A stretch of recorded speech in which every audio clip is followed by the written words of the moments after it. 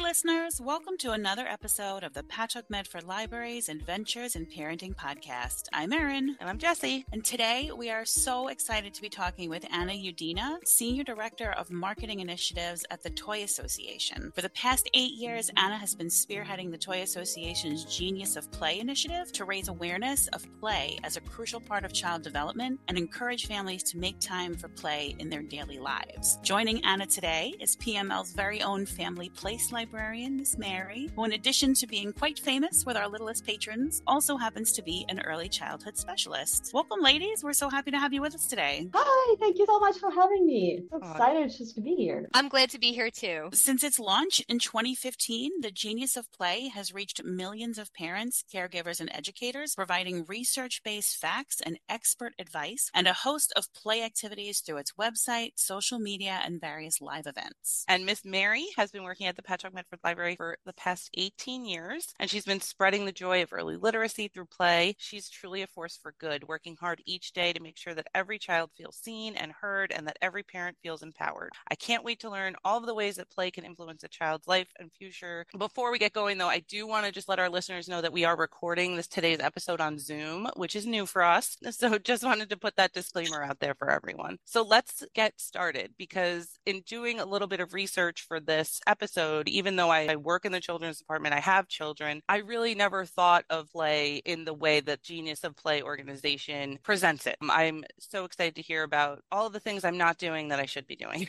with my kids. So Anna, why don't you go ahead and tell us a little bit about the Genius of Play thing, and then we'll start from there. Yeah, absolutely. And by the way, I feel the same. Before I started with the Genius of Play, I never realized just how powerful and important play was. We tend to think about it as fun and building memories, and that is all true, but there is so much more than that. So let's go back to 2015 when we started the Genius of Play. Well, first of all, we are a nonprofit initiative. It's all about bringing more play to kids' lives, helping families play more, providing free resources, play ideas, coloring activities, worksheets that are fun, games that kids can do, so all that. But before we developed all those resources, we had to do our research. So that is where we started back in 2015, believe it or not, going through hundreds and hundreds of pages of research studies in child development and learning, really neurology as well, trying to understand what is this connection between play and learning. So based on all that research that we did, and also tons of conversations with experts, play basically benefits kids in 6 key areas. Some of them are more obvious, like physical, right? I don't think anybody will disagree that play is extremely important for kids' bodies. And as they develop their fine motor, their gross motor, balance, coordination, and all of that. But in addition to that, cognitive skills, from literacy to mathematics to executive functioning skills, kids learn so much through play. And then it gets even more interesting, social and emotional. I hope we get to talk about the emotional component a little bit. Super important that emotional well-being, in addition to our physical and cognitive, and play has some fascinating benefits for kids in that area. And then finally, creativity and communication. And creativity especially is so important. So I can't stress it enough. There was a study done by IBM Institute, and what they did, they talked to all those CEOs and executives of large corporations, and they were curious, well, what are the most important skills that you want your employees to have? Is it AI? Is that computer, coding, science? What is it? And the majority of the answers stress creativity. Creativity is the most important quality that employers are looking in their future employees, because the specific technical areas can change. And, there is a reason why they say the majority of the jobs that will exist 30, 40, 50 years from now, we don't know what they are today. They haven't been invented yet. So play and creativity is super important. So those are the 6 key areas: physical, cognitive, social, emotional, creativity, communication. And then, of course, there is so much once you sort of like dive into each of those areas. It's funny because you don't often think creativity really could be troubleshooting. It could be the way you approach stress, the way you approach a problem. Like there are so many things. I think people tend to think of creativity as just just the arts and crafts Yes. but yeah, it has such a wide variety of ways that you can interpret what creativity is and how to use it. That's right. I can speak for myself and say I never would have put those two things together. It seems like when you're creative as an adult and you can adjust and you can adapt, that stuff are skills you learn as an adult, but it's not. You're learning that as a child if you're given the proper opportunities to do that, which is fascinating and also more pressure. Yeah, and we try and should take this pressure off parents with the genius of play. Play is first and foremost about fun, and we don't want parents to think, oh, this is like one more to do on my list. No, the geniusofplay.org, the website that we have, it's all about thought starters, play ideas, trying to make things easy for parents. So, for instance, when you come to our play ideas tab on the website, we have literally hundreds of them, but they're organized. So we even organize them by prep time. So if you only have 5 minutes or you don't have any time at all and you're looking for something quick to do with your kids, we definitely understand there are a lot of situations like that. And we have activities that are specifically for that. And we also have a whole database of activity pages that you can just print and you can just give it to your child. You know, if you need to keep them occupied for a little bit on their own or with minimal supervision, there are definitely things like that. But for occasions when you do have a little bit more time, we have activities that are games that require a little bit more of a setup. There are also tons of fun that you can do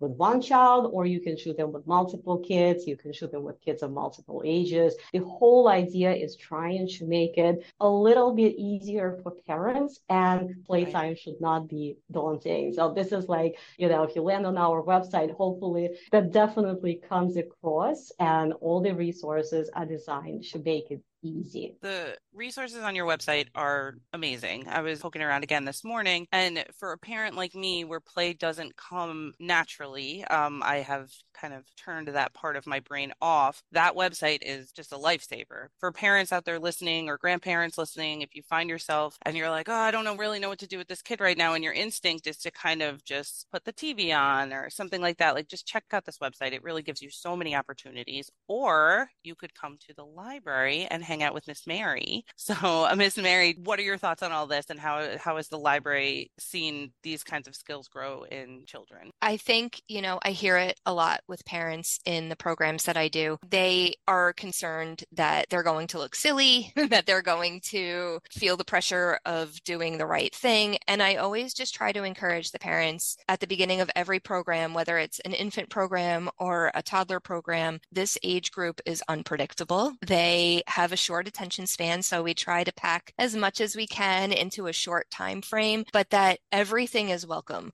whether they're crying, whether they're wiggling, they're paying more attention than you think. And I've had some great stories of parents telling me about certain things like that over the years. One comes to mind where in the program itself, the child was not paying much attention, was kind of distracted, walking around the room. But then the parent told me the next time she saw me that on the way home, she saw her infant doing the itsy bitsy spider fingers in the car seat.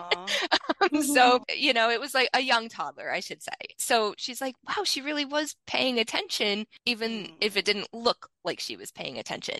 So I remind parents of that. I said they pay attention in different ways and they pick up on things differently. And their minds at that age are sponges and they just absorb everything. Yesterday, I had a program and a child was fascinated at the fact that when you pressed a button, water came out of the water fountain. Everything is interesting to them at that age. Everything is new and an opportunity to explore. That child didn't know until he pressed the button that water would come out of that. It's really reminding yourself that it doesn't have to be as complicated as you think. I think that's what parents tend to do is you overcomplicate things in your mind because you just want to get it right. Yes. You know, you feel like, oh, I'm going to waste this opportunity, or I'm not going to be able to engage my child enough. I'm not going to be able to hold their attention enough. But I'm really fascinated about the emotional aspect of play. So I was wondering if maybe you could touch on that a little bit, Anna. Yeah, definitely. This is like one of my favorite benefits benefits of play emotional because it's not really like a natural connection, unlike with physical and social and even some of the cognitive stuff. But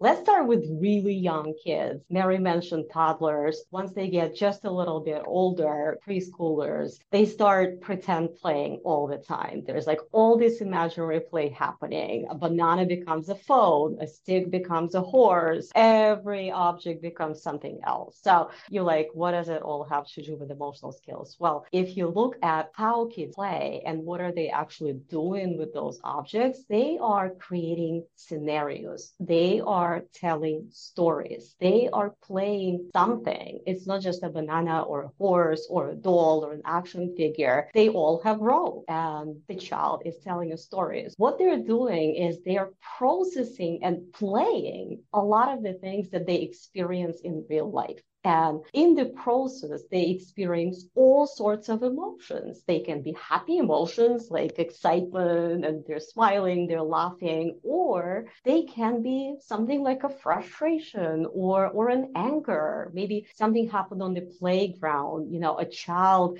jumped the line in front of them for the swing, or they wanted to play with their toy and they didn't ask very nicely and they got frustrated as a result. All of those little things that happen, they need to be processed by those little hearts, little brains. The emotions are being developed, this emotional awareness and self-regulation as a result. And basically, what is self-regulation? Well, it's the art of dealing with one's own emotions. So whatever it is that you're experiencing, even if it's a negative, big emotions like anger, frustration, you are able to cope with that in a healthy way. So you kind of like get over it, right? As adults, we sometimes say, okay, that didn't work out, but hey, just get back on track and stay positive. Well, we learn how to do that. Our emotional systems learn how to do that when we are little children. And it's fascinating to me that this imaginary pretend play is exactly the mechanism for how it happens. So by giving your child an opportunity to have plenty of imaginary play, pretend play, where they utilize all the objects around the house, they utilize their toys, play sets, those are all great for inspiring those types of play. But by giving your kids the time and the materials, the space to do that, you are actually encouraging emotional processing and that emotional development. This reminds me of Bluey. Are you familiar with Bluey, Anna? Yes, I am. That whole show is just those kids playing, and there are certain episodes where, they're dogs, but there's episodes where they are processing their emotions through play, and it's when you watch it, you're like, oh yeah, that makes so much sense, but in your day-to-day life, it just might not occur to you that that's what's happening. So those are very little kids, right? So now kids of all ages get emotional benefits from play. So I wanted to talk to you a little bit about the 5 key components of emotional intelligence, right? So emotional intelligence is one of my favorite concepts in psychology. It was born in 1990s. Psychologist Daniel Goleman, he introduced the 5 key components of emotional intelligence, and they are basically emotional self-awareness, knowing what our emotions are, self-regulation, which is the ability to cope, and then motivation, empathy, and social skills. So those are sort of like the 5 pillars of that. And play actually helps kids develop each of the 5 components of emotional intelligence. So one of the resources on our website is Emotional Wellness Playbook. We know that emotional well-being is extremely important for today's kids. Unfortunately, there have been a lot of alarming statistics about mental health and emotional distress among teens, but also even among younger kids, which is very concerning in and of itself. So the Genius of Play, we wanted to be part of a solution, and we have all those experts, we have all those play ideas. So we partnered with a therapist and mental health expert, Talia Filippelli. She's based in Hoboken, New Jersey. She's got her own practice, and she works with families and kids in all of those areas and issues. So she helped us put together this amazing resource of different play activities and games. Everything is play-based, but specifically to help kids kids practice those emotional intelligence skills, practice motivation and goal setting with activities like vision board, for instance, practice self-regulation with activities like DIY calming bottle, practice emotional awareness with activities like emoji bingo. So there is a lot in this book that parents of kids of different ages can find useful, specifically if you're looking to build those 5 key components of emotional intelligence. Those are super important. We talked about creativity and career success. Well, another important study found that emotional intelligence, EQ, is actually a better predictor of career success than IQ. IQ is what your technical skills, your knowledge, your intelligence. But EQ, emotional intelligence, is equally, if not more important, because let's face it, you are working with people and emotions come into play, and being able to deal with your own emotions as well as recognizing and dealing with emotions of other people is going to be critical no matter what career you have, unless it's something like totally isolated. But I think all careers, the majority of them anyway, are so interconnected, and teamwork and collaboration are in any profession that emotional intelligence just is very key. As these kids are kind of aging out of the pretend play, what of your parents of older kids, tweens and teens? The learning through play never stops, I should say. So definitely does not stop with like preschool or even elementary schools. Even in the emotional wellness playbook, we were careful to select activities that they could benefit older kids. And one that I specifically love is called Vision Board. And I actually think it's a great activity for adults. I should play that more. And it's all about building motivation and self-confidence and goal setting. And goal setting is so important for adults, not just for kids. But again, this is a great opportunity to teach your tween or teen about setting goals. And it can be fun. So when you're playing Vision Board, it could be like, what's your vision for the upcoming summer? Or, well, what's your vision for the next family vacation that we're going to take? Or how do you see yourself 5 years from now? And basically, it's an activity where they select a theme and they go out and they find, on the internet and magazines, whatever materials you give them, they find different images and words and phrases that illustrate their vision. And then they put it together as a collage and they create this vision board. So there is definitely the creative component. It's very hands-on. They get to choose the right images, the right phrases, words that represent their vision. They put it all together and then you can discuss it. It's a great springboard for having a discussion with your tween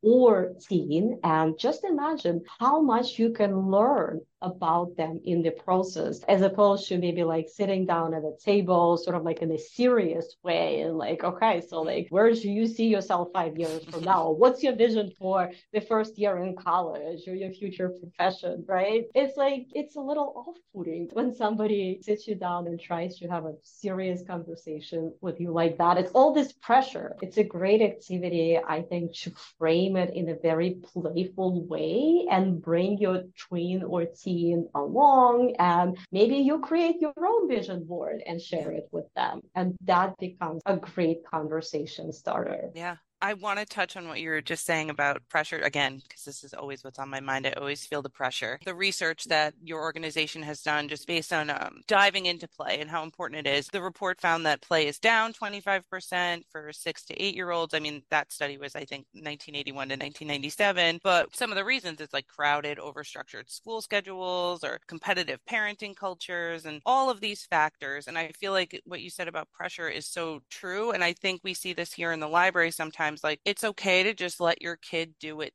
their way. So if you decide you want to do the vision board, like, you obviously have like your expectation, like, but like maybe they don't want to do it that way. In the report, it states kids would do much better if parents got out of their way a little bit. I guess, where is that line? Is it still a benefit if you do the vision board, but you make them do it the way you want them to do it? Like, where is that line? Yeah, totally. That's a great question. And really, it's, unstructured versus structured a little bit, right? So we're getting into that. So there are a lot of structured activities that kids are engaged into, team sports, all kinds of extracurricular activities. Those are usually structured. They are adult-led. I would say, if you're an average kid these days, you're probably already getting your share of highly structured activities. So for when you are at home with your parents, I would argue, and this is what the research supports, that try to make it unstructured and child-led. Let them lead. It's not like you can never suggest what to play, absolutely, but listen to your child and make sure that they tell you how they want to play. And then you kind of like come along for the ride, because you want to balance structured and unstructured. I often get this question, well, which one is more beneficial? And some people are like, oh, unstructured is always the best. And then there are some educators like, no, guided play. Guided play has the best educational outcome, and we have research to support that. And guess what? Both sides are correct, and they have research to support them. The thing is that what kids learn is different in unstructured versus structured. So, well, unstructured, again, it's awesome for creativity because, if you let your kid choose the vision board their way, you may be amazed with what they can come up with. They may take you to a totally different frontier with that. It's a lot of times, you give them the cardboard and, some materials to play with, and it's amazing what they can create if you just let them choose it their way. So definitely let them choose their way for creativity sort of like to take off. In addition to creativity, it's also kind of like building that self-direction, which is really important. And I think definitely educators and, child development experts are seeing this problem with kids that because there is so much structured activity in school, and after school, when kids are left alone, they don't really know what it is that they want to do, right? If you just tell an average kid, go play, sometimes they're like, what? What exactly? You're not going to tell me how? Yeah. That's because a lot of things are self-structured. So self-direction is really important because guess what? Once you graduate from college, and even when you're in college, it's kind of up to you to find your way in life. Right. Nobody's going to tell you like every step of the way, you got to do this or you got to do that. And then also we know that people who are successful, usually they are successful because they find their passion. I feel so passionate about the Genius of Play. It does not all feel like a job. It's something that I enjoy doing, developing those resources for parents, bringing more play to people's lives. I'm so lucky, but I think everybody has the potential to find a job that's the best for them. What I'm trying to say really is that unstructured play is really important for your kids to explore and discover what it is that they like to do. What is their passion? What are their interests, whether it's computer science or drama or language arts or helping people or whatever it is. Really unstructured play is a great opportunity to help them discover that you can steer them towards certain things, and toys are a great idea to introduce your kids to all those different roles and fields. There are STEAM toys, which cover science, technology, engineering, arts, and mathematics. There are all sorts of play sets that have to do with different professions and different things that kids could be doing in their life. So those are all very helpful, but don't be prescriptive. Let them kind of like decide for themselves what it is that interests them. This is the true benefit of unstructured play, helping them find that direction, build motivation and self-confidence, and then creativity, of course. Mary, I'm sure you see that here. Do you want to talk about how the library can support unstructured play, and how does all of this play out here in the library? So that happens a lot, and that's actually one of the reasons why in my craft programs, I almost don't like to make a sample. Because at that age, especially the early childhood age, I really want it to be open-ended. I want it to be what they're thinking in the moment, what they want to do in the moment with the supplies and materials they have. I do make some samples because I know parents ask for it. But what I always say when I hold up my sample is, please don't think it has to look like this. This is what Miss Mary came up with, but you can do something completely different. If it's something that has a face, the eyes don't have to go where I put the eyes.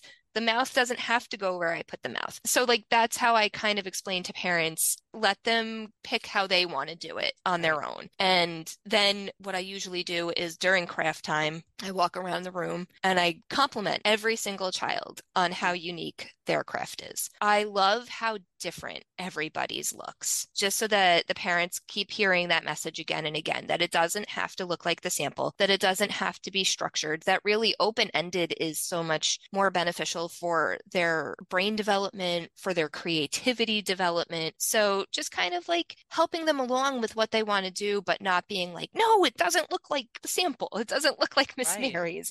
They're missing the experience of it, of just the being in the moment, like you said, and creating. Like you could make it look like this, or you could make it look like anything. But that's more on the parents. Like I think that's something that we really have to kind of work to change this perception of my child doesn't do it exactly like this, then, you know, my child is not hitting the mark, so to speak. Yeah. Some of my favorite art that my kids have made has been like these crafts that are supposed to look one way. Like we put up a turkey every year at Thanksgiving, and one is like a huge Google eye, and then the other one is like this teeny tiny little eye, and it looks bizarre and insane, and I love it so much. Like, because if my kid's turkey looks like every other kid's turkey, how do I know? You know, it doesn't tell me anything about my kid. And not to say I'm perfect at all, because there are many times that I'm like, no, it's like this, or like we have to read the instructions and do it just right. So like I get that urge, but I also, just in talking to you both, like you have to kind of see the bigger picture. Like, yeah, it's just a craft, but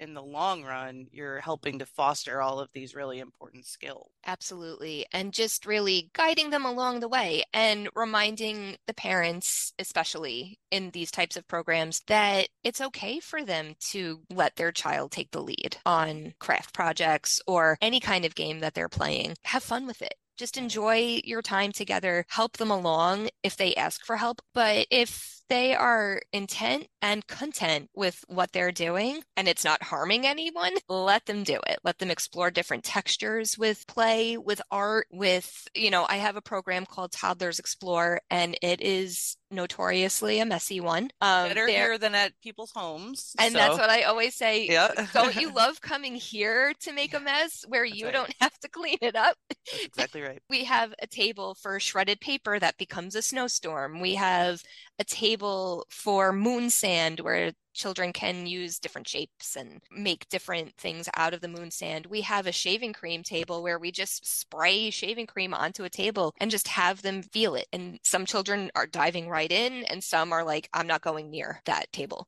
And that's all fine. And I encourage the parents, especially in that program, because I think at home they want to keep a little bit less of a mess and a little more control in that aspect. I said, for here, let them explore. This is literally their time to explore different textures, different things, different experiences. And it's okay that they're making a mess. It's okay. They're learning and they're playing and they're realizing that they're also being trusted to play on their own. And I encourage the parents to play with them. You know, throw the paper with them, throw it up in the air. Don't be afraid to get a little messy. Get your hand in the finger paint, get your hand in the shaving cream. Ugh, no, I know.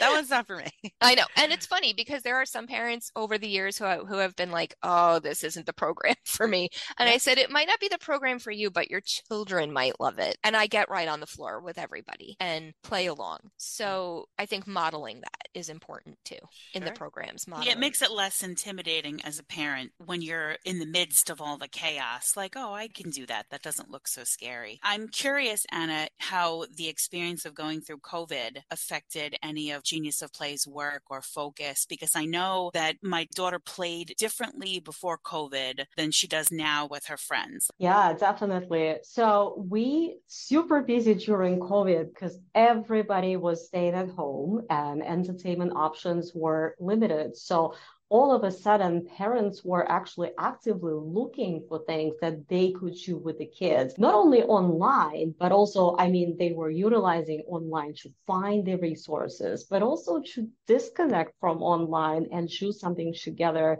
as a family. So we put together resources like at home learning, for instance, what you could do with your kids to encourage that learning at home. We put together our play and learn activities because a lot of kids were missing out on school, or they were doing all this virtual online learning, and it works for some kids but not for others. For little kids, it's very, very hard to make virtual learning successful. So parents needed to step in and encourage more sort of like play at home that has a big learning component. So our play and learn ideas were born as a result of COVID. Our at-home learning resources were born as a result of COVID. A lot of expert advice, we found that during COVID, parents were asking questions, well, how do I talk to my kids about difficult subjects, right? Like the pandemic, like everything associated with that. So we tapped into our expert network to answer those questions. So a lot of articles in our expert advice. There are still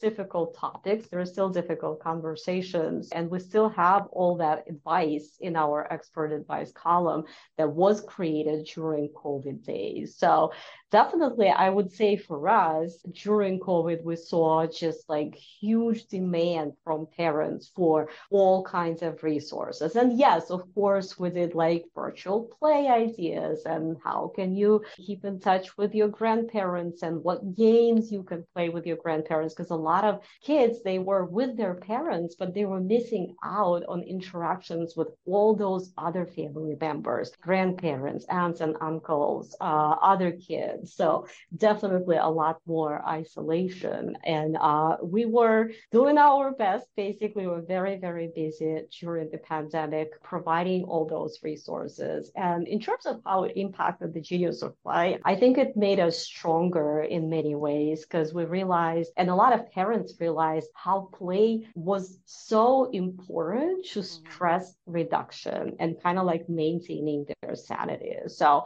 a lot of parents, yeah, right? Yes.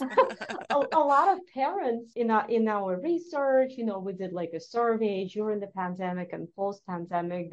I think over like 86% of parents said that playing with their child and like being able to spend more time engaging in those playful experiences was the silver lining. That's exactly how a lot of them said it was the silver lining of the pandemic. So with all the negativity, all the challenges that we had, there was a little bit of this good old play that re-emerged as a result of people having a little bit more time. So I would say, right now we're trying to sustain this momentum. The pandemic kind of like brought play back into the spotlight and highlighted the benefits of play for many parents. Definitely stress reduction, bonding, creating all those positive emotions with their kids, spending time together, engaging through play. So we try to keep that momentum going. So I noticed, I'm really interested in the state of play research paper you guys have on your website. Obviously, I keep bringing it up, but I know it's from 2017. And in the report, it says that even in 2017, outdoor play was decreasing probably the most out of everything. So I'm wondering, have you and the Genius of Play, have your organization seen maybe an increase in outdoor play? Like I know during the pandemic, we did so much outside because those were the only places you could go and feel safe. Have you noticed, has that stayed? Have people continued with that? And then also, what is there a difference of the benefit of playing outside as opposed to playing in the house? Yeah, there are definitely huge benefits to playing outside. Even like spending time in nature, they call it nature RX. That just contributes so much to improving our mood and creating this feeling of calm and relaxation. So, also outside, just the physical benefits of playing outside, the freedom of being outside. You get to engage with all the different objects on the playground. playground or in your backyard or in a park. You get to play with other kids. So some of it can be recreated inside, but there are definitely challenges. During the pandemic, we saw an increase in kids spending time outside. And that was definitely one of the positives of the pandemic. In terms of where things are now, so we haven't done a comprehensive state of play report, but there have been other organizations that have been coming out with statistics. And unfortunately, it kind of looks like things are sort of going back to where they were. So for instance, I saw a stat during the summer from one of the media companies that during the summer, kids' screen time actually goes up, not down. So what does it tell us? That instead of spending more time outside, well, school is out, right? So kids have more time, but instead of spending time outside, a lot of the kids spend more time streaming and playing video games. So that's what the data tells us from this year. So we are trying at the Genius of Play, again, we like to be part of the solution. So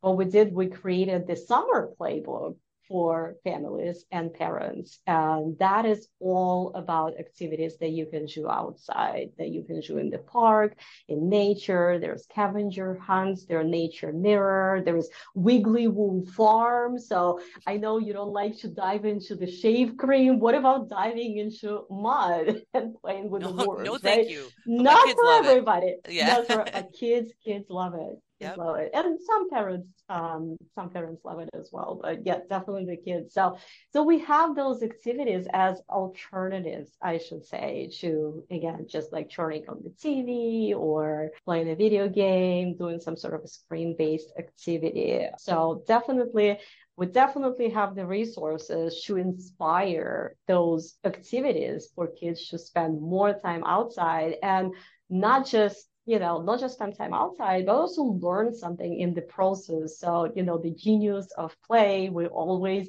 try to balance the genius and the play side of that, right? So like all of play is beneficial, but we always try to inject that learning component into every activity that we suggest. So, if you're doing something in the park, maybe you're learning about different plants and different leaves, and, you're doing the Wiggly Worm Farm, they get to learn about recycling hands-on in a very visual, practical way. So that's kind of like the state of play right now. So definitely screens and all of those screen-based activities, they continue to take up a lot of kids' time. But I think with a little bit of awareness of how important it is to balance that with non-screen-based activities, with the time spent playing, time spent outside, I think parents are moving towards that balance. And I think the majority of parents realize that kids are spending probably a little bit too much time on screens. And there was a Surgeon General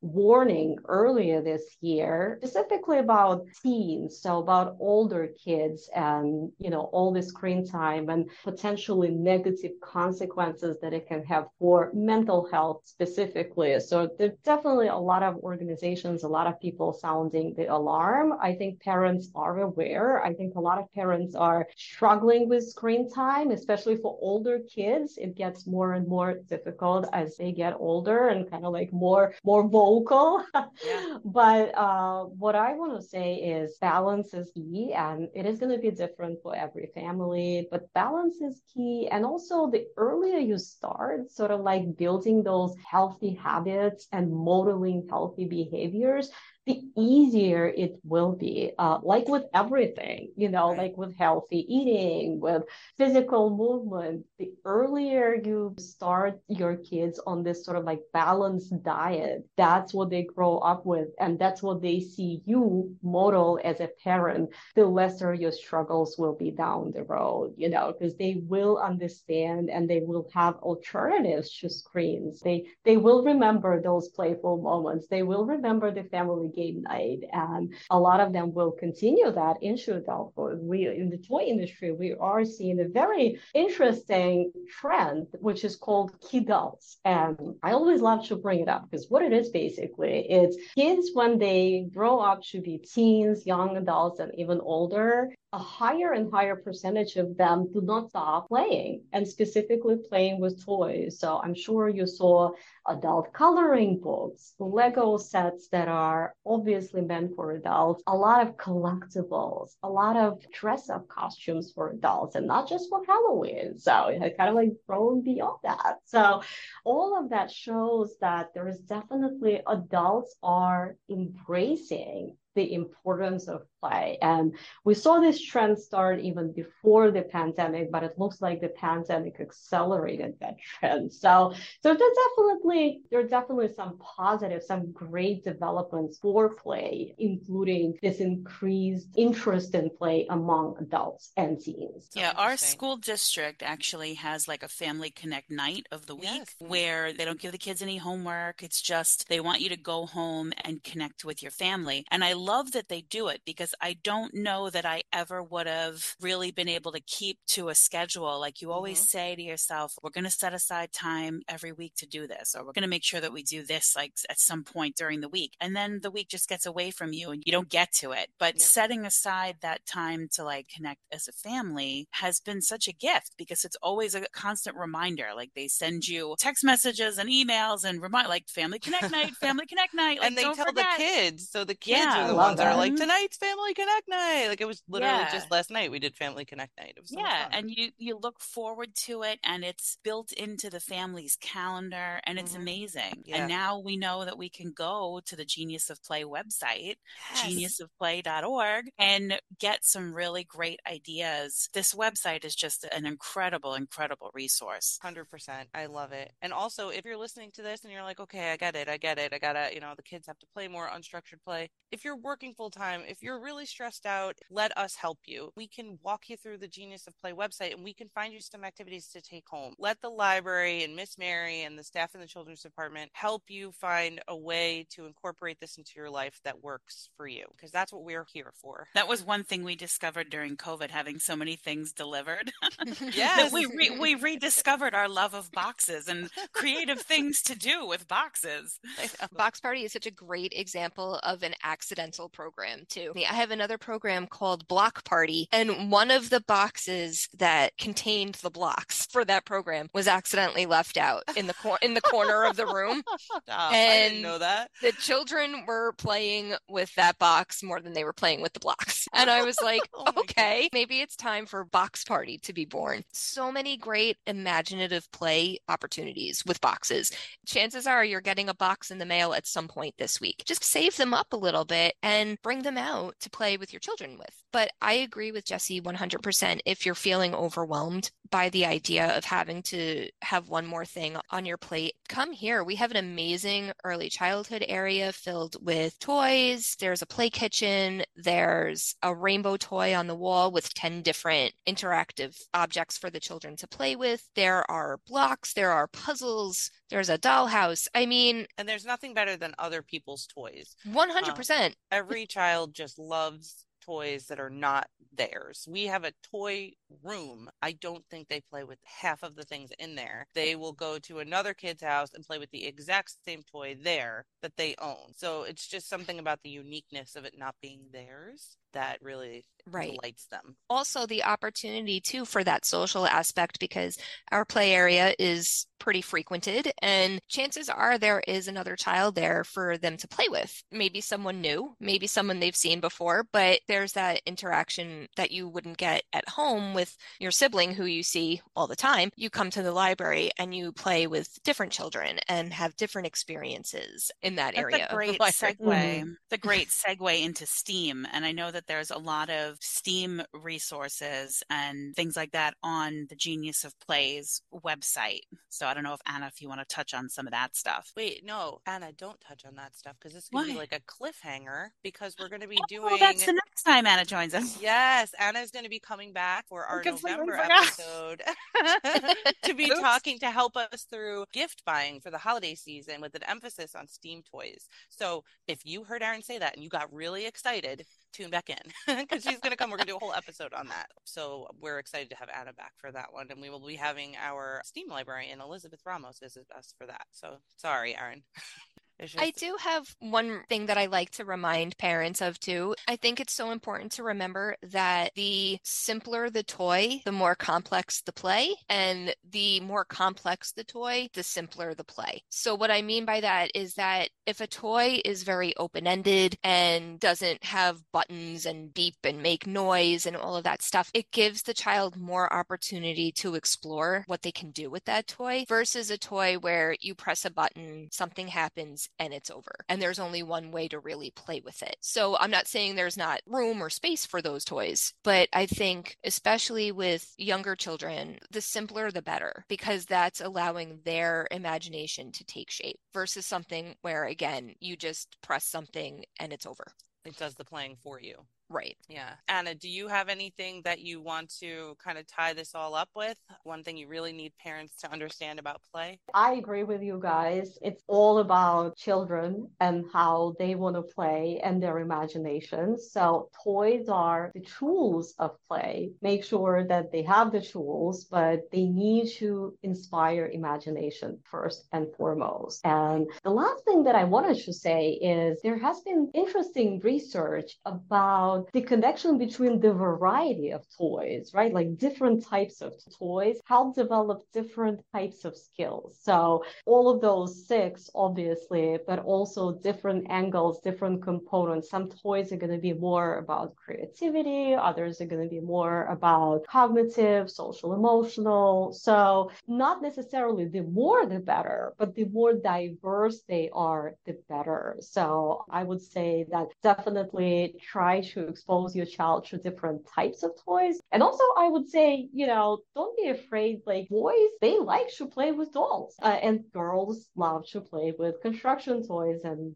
bricks and Legos and whatnot. So the gender sort of like distinction between toys is definitely coming down. It is changing. So don't be afraid for your child to play with a toy that, was not maybe traditionally associated with their gender, because again, it exposes them to something new, and you never know how that can spark your child's imagination, creativity, empathy, understanding of others, where others are coming from. That is all also important. And I agree with the times are changing with regard to what's quote unquote acceptable for a boy to play with. So I think just playing with anything and not separating boy color, toy, girl toy. Everything is open to being explored. Right. Agreed. To learn more about Anna and her amazing work with the Genius of Play, please, if we haven't promoted that enough, please take a minute to check out thegeniusofplay.org. They're on Facebook and Instagram as Genius of Play. They've got a YouTube channel. It's TI Association. And again, they've got expert advice, toy guides, play ideas, games, endless amounts of resources. Anything you could ever want, it's on there. And Miss Mary, as always, can be found right here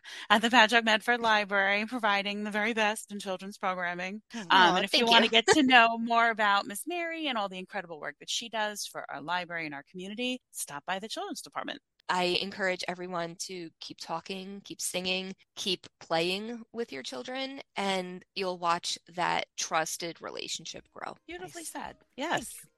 And before we really truly wrap up, I just want to give a shout out to my cousin Jen, who works at the Toy Association, who introduced me to Anna. And so Jen, if you're listening, thank you so much, because this has been fantastic. And I'm so excited that now we can share this resource with our community. And for those of you listening, if you enjoyed the podcast today or any of our previous episodes, please tell your family and friends to have a listen, and also tell us. We want to know what you think too. Email us at podcast@pmlib.org. There's also a form on the website that you can fill out and tell us what you think, because we would love to hear from you. Anna and Mary, thank you so much for today. I feel like I say this every episode, but I could legitimately keep talking about this forever. But I know you guys have lives, so we'll let you go for now. But thank you. This was fantastic. Thank you. Thank you so much for having me. This is definitely a passion of mine, and I'm glad I was able to share a lot of it today. Us too. Thank you so much, ladies. Thanks, ladies. Thank you. Thank you.